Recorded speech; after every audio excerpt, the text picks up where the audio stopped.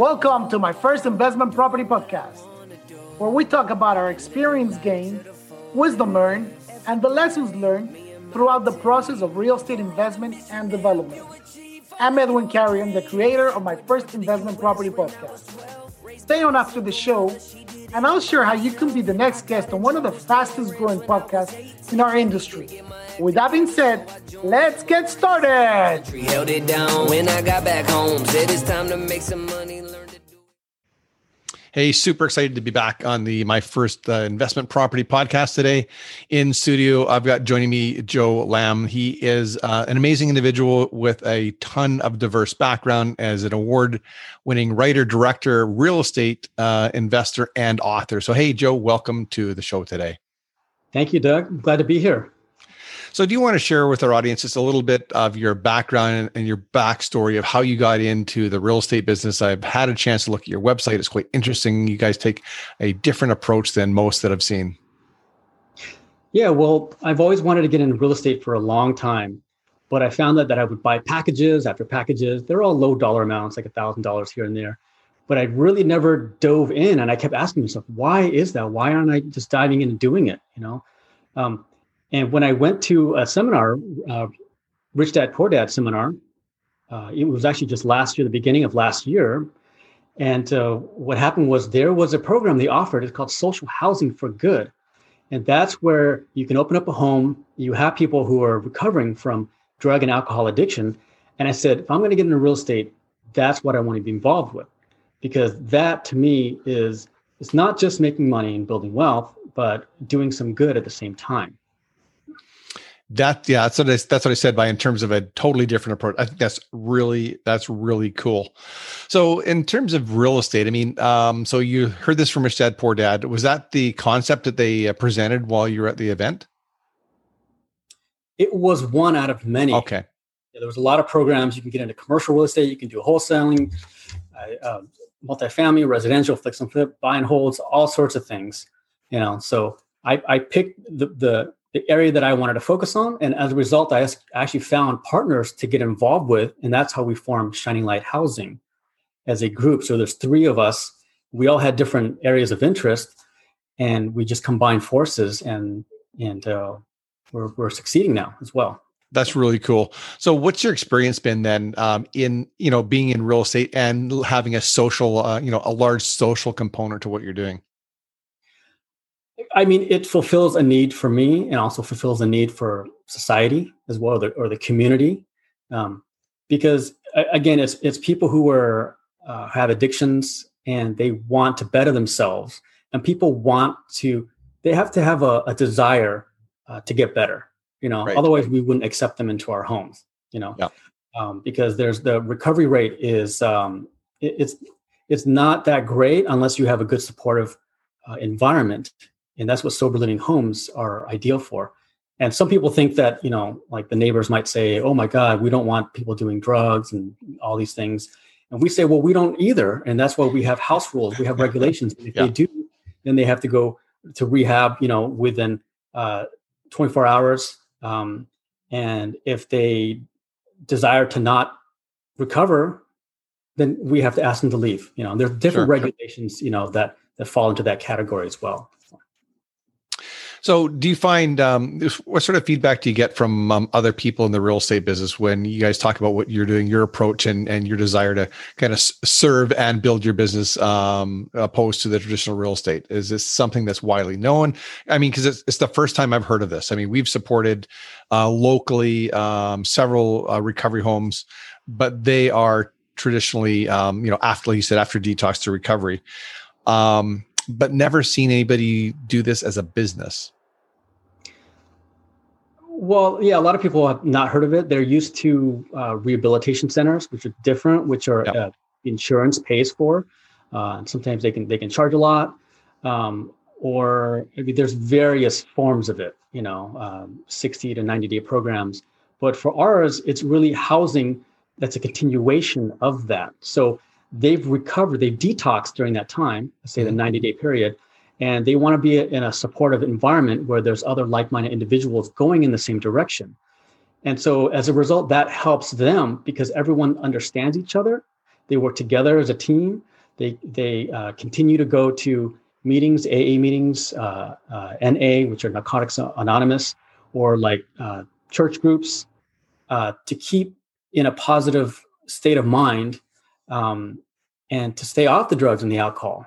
Because you can be in any city, and even if like liquor stores are close to you or if they're far away from you, if you really want it, you're gonna go get drunk or Sure. you're gonna go get high. Yeah. But the goal is to have that community and supportive environment to keep you on track.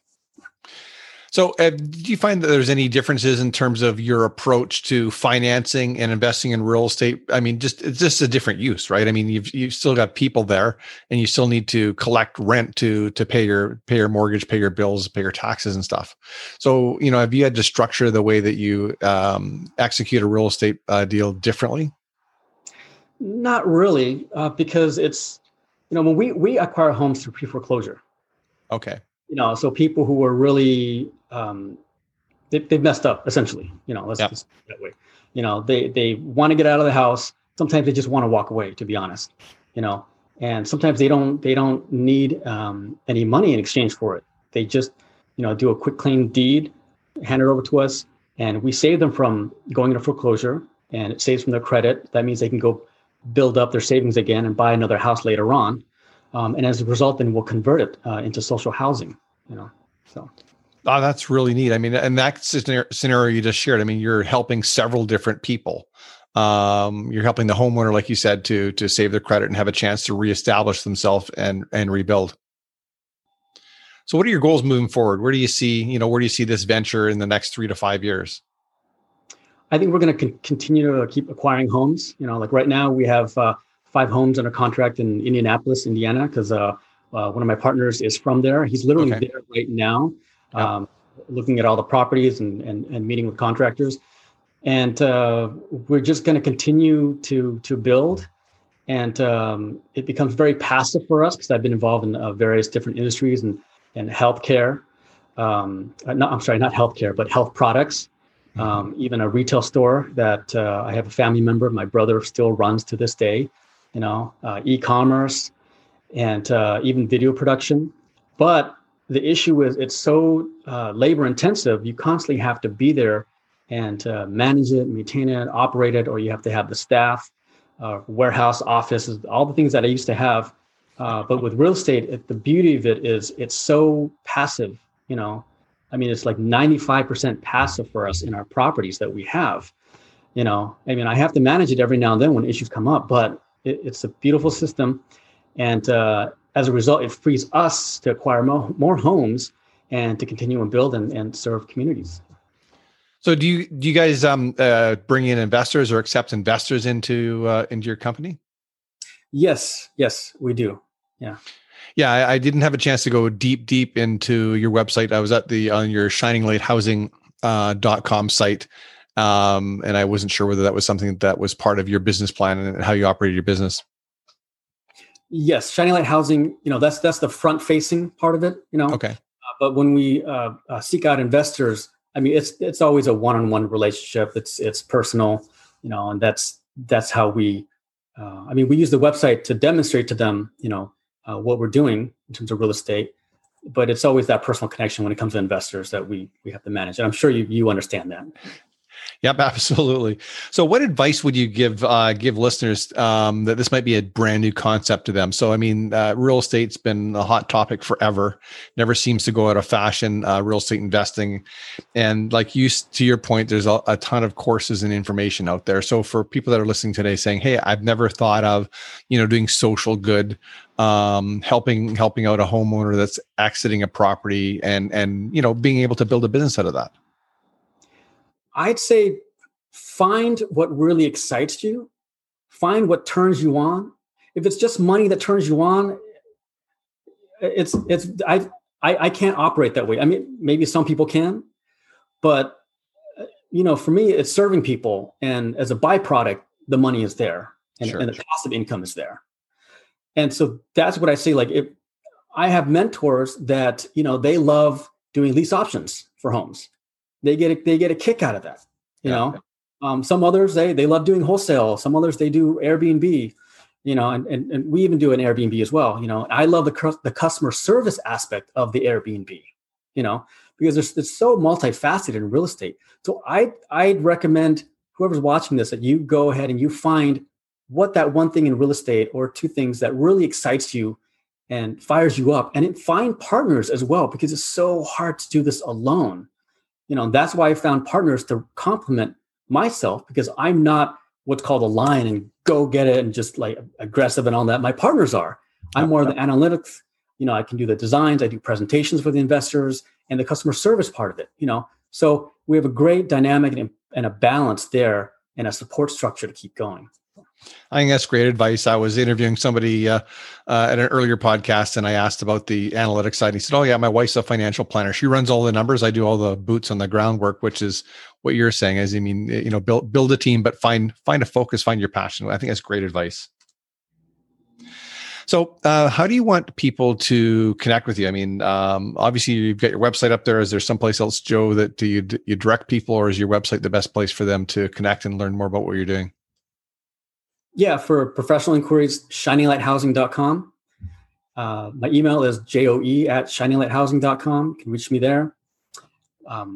We have for Instagram, Shining Light Housing.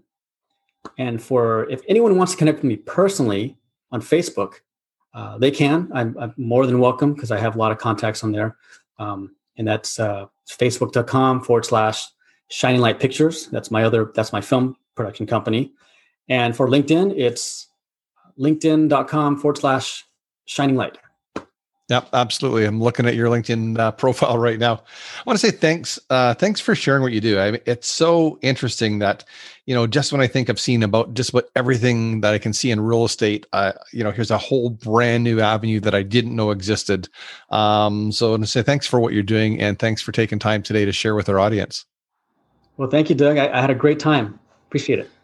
There you go, listeners. I hope you enjoyed this. I hope that you see, and heard Joe's passion and his advice to find something that's in your wheelhouse, something that stirs you, and focus on that. So I just want to say thanks for tuning in, and I look forward to getting back to you in our next episode.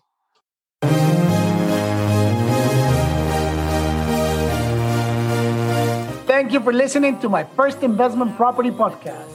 If you're interested in sharing your story and you want to be a guest on my show, please visit my website, edwincarrion.com/podcast/apply. And if you like what you heard today, please follow me on my social media channels, Instagram and Facebook at edwincarrion78, or click on the link on my website.